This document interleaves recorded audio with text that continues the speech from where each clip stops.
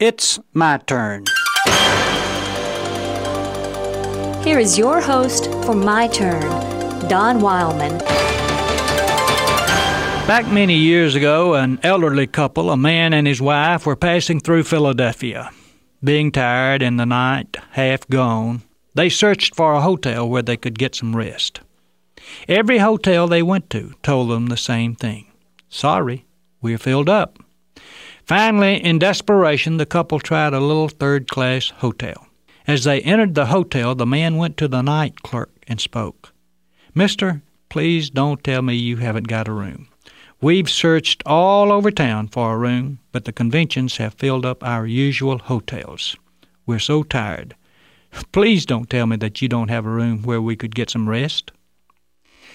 The night clerk looked at the couple, saw how tired they were, and then spoke. "I'm so sorry, sir, but our hotel is completely full." The expressions on the couple's faces turned to disappointment. They started to walk out. Then the night clerk spoke again. "Sir," he said, "I have a room which I'll not be using tonight.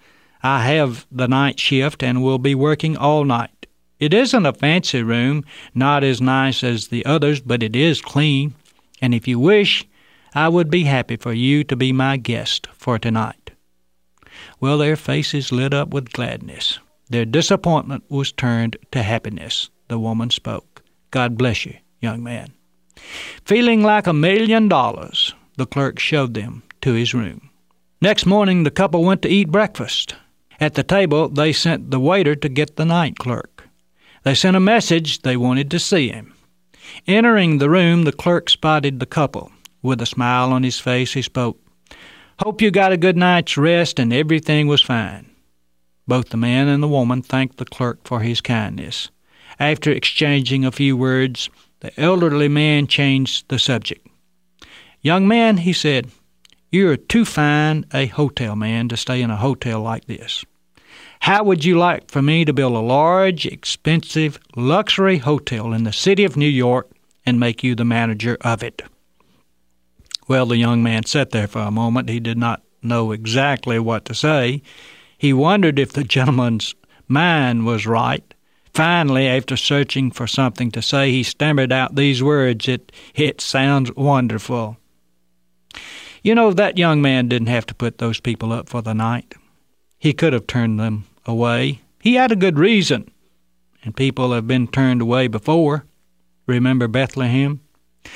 Already every major hotel in Philadelphia had turned them away. But this young man had something about him that refused to turn them away. He wanted to help, to be kind, do unto others. He did that. He followed the carpenter's command. It wasn't long after that a new hotel went up in New York City. It was one of the greatest hotels ever built.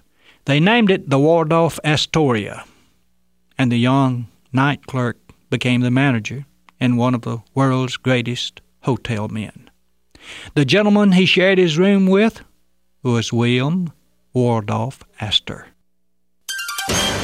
This has been My Turn with Don Wildman, a production of the American Family Association.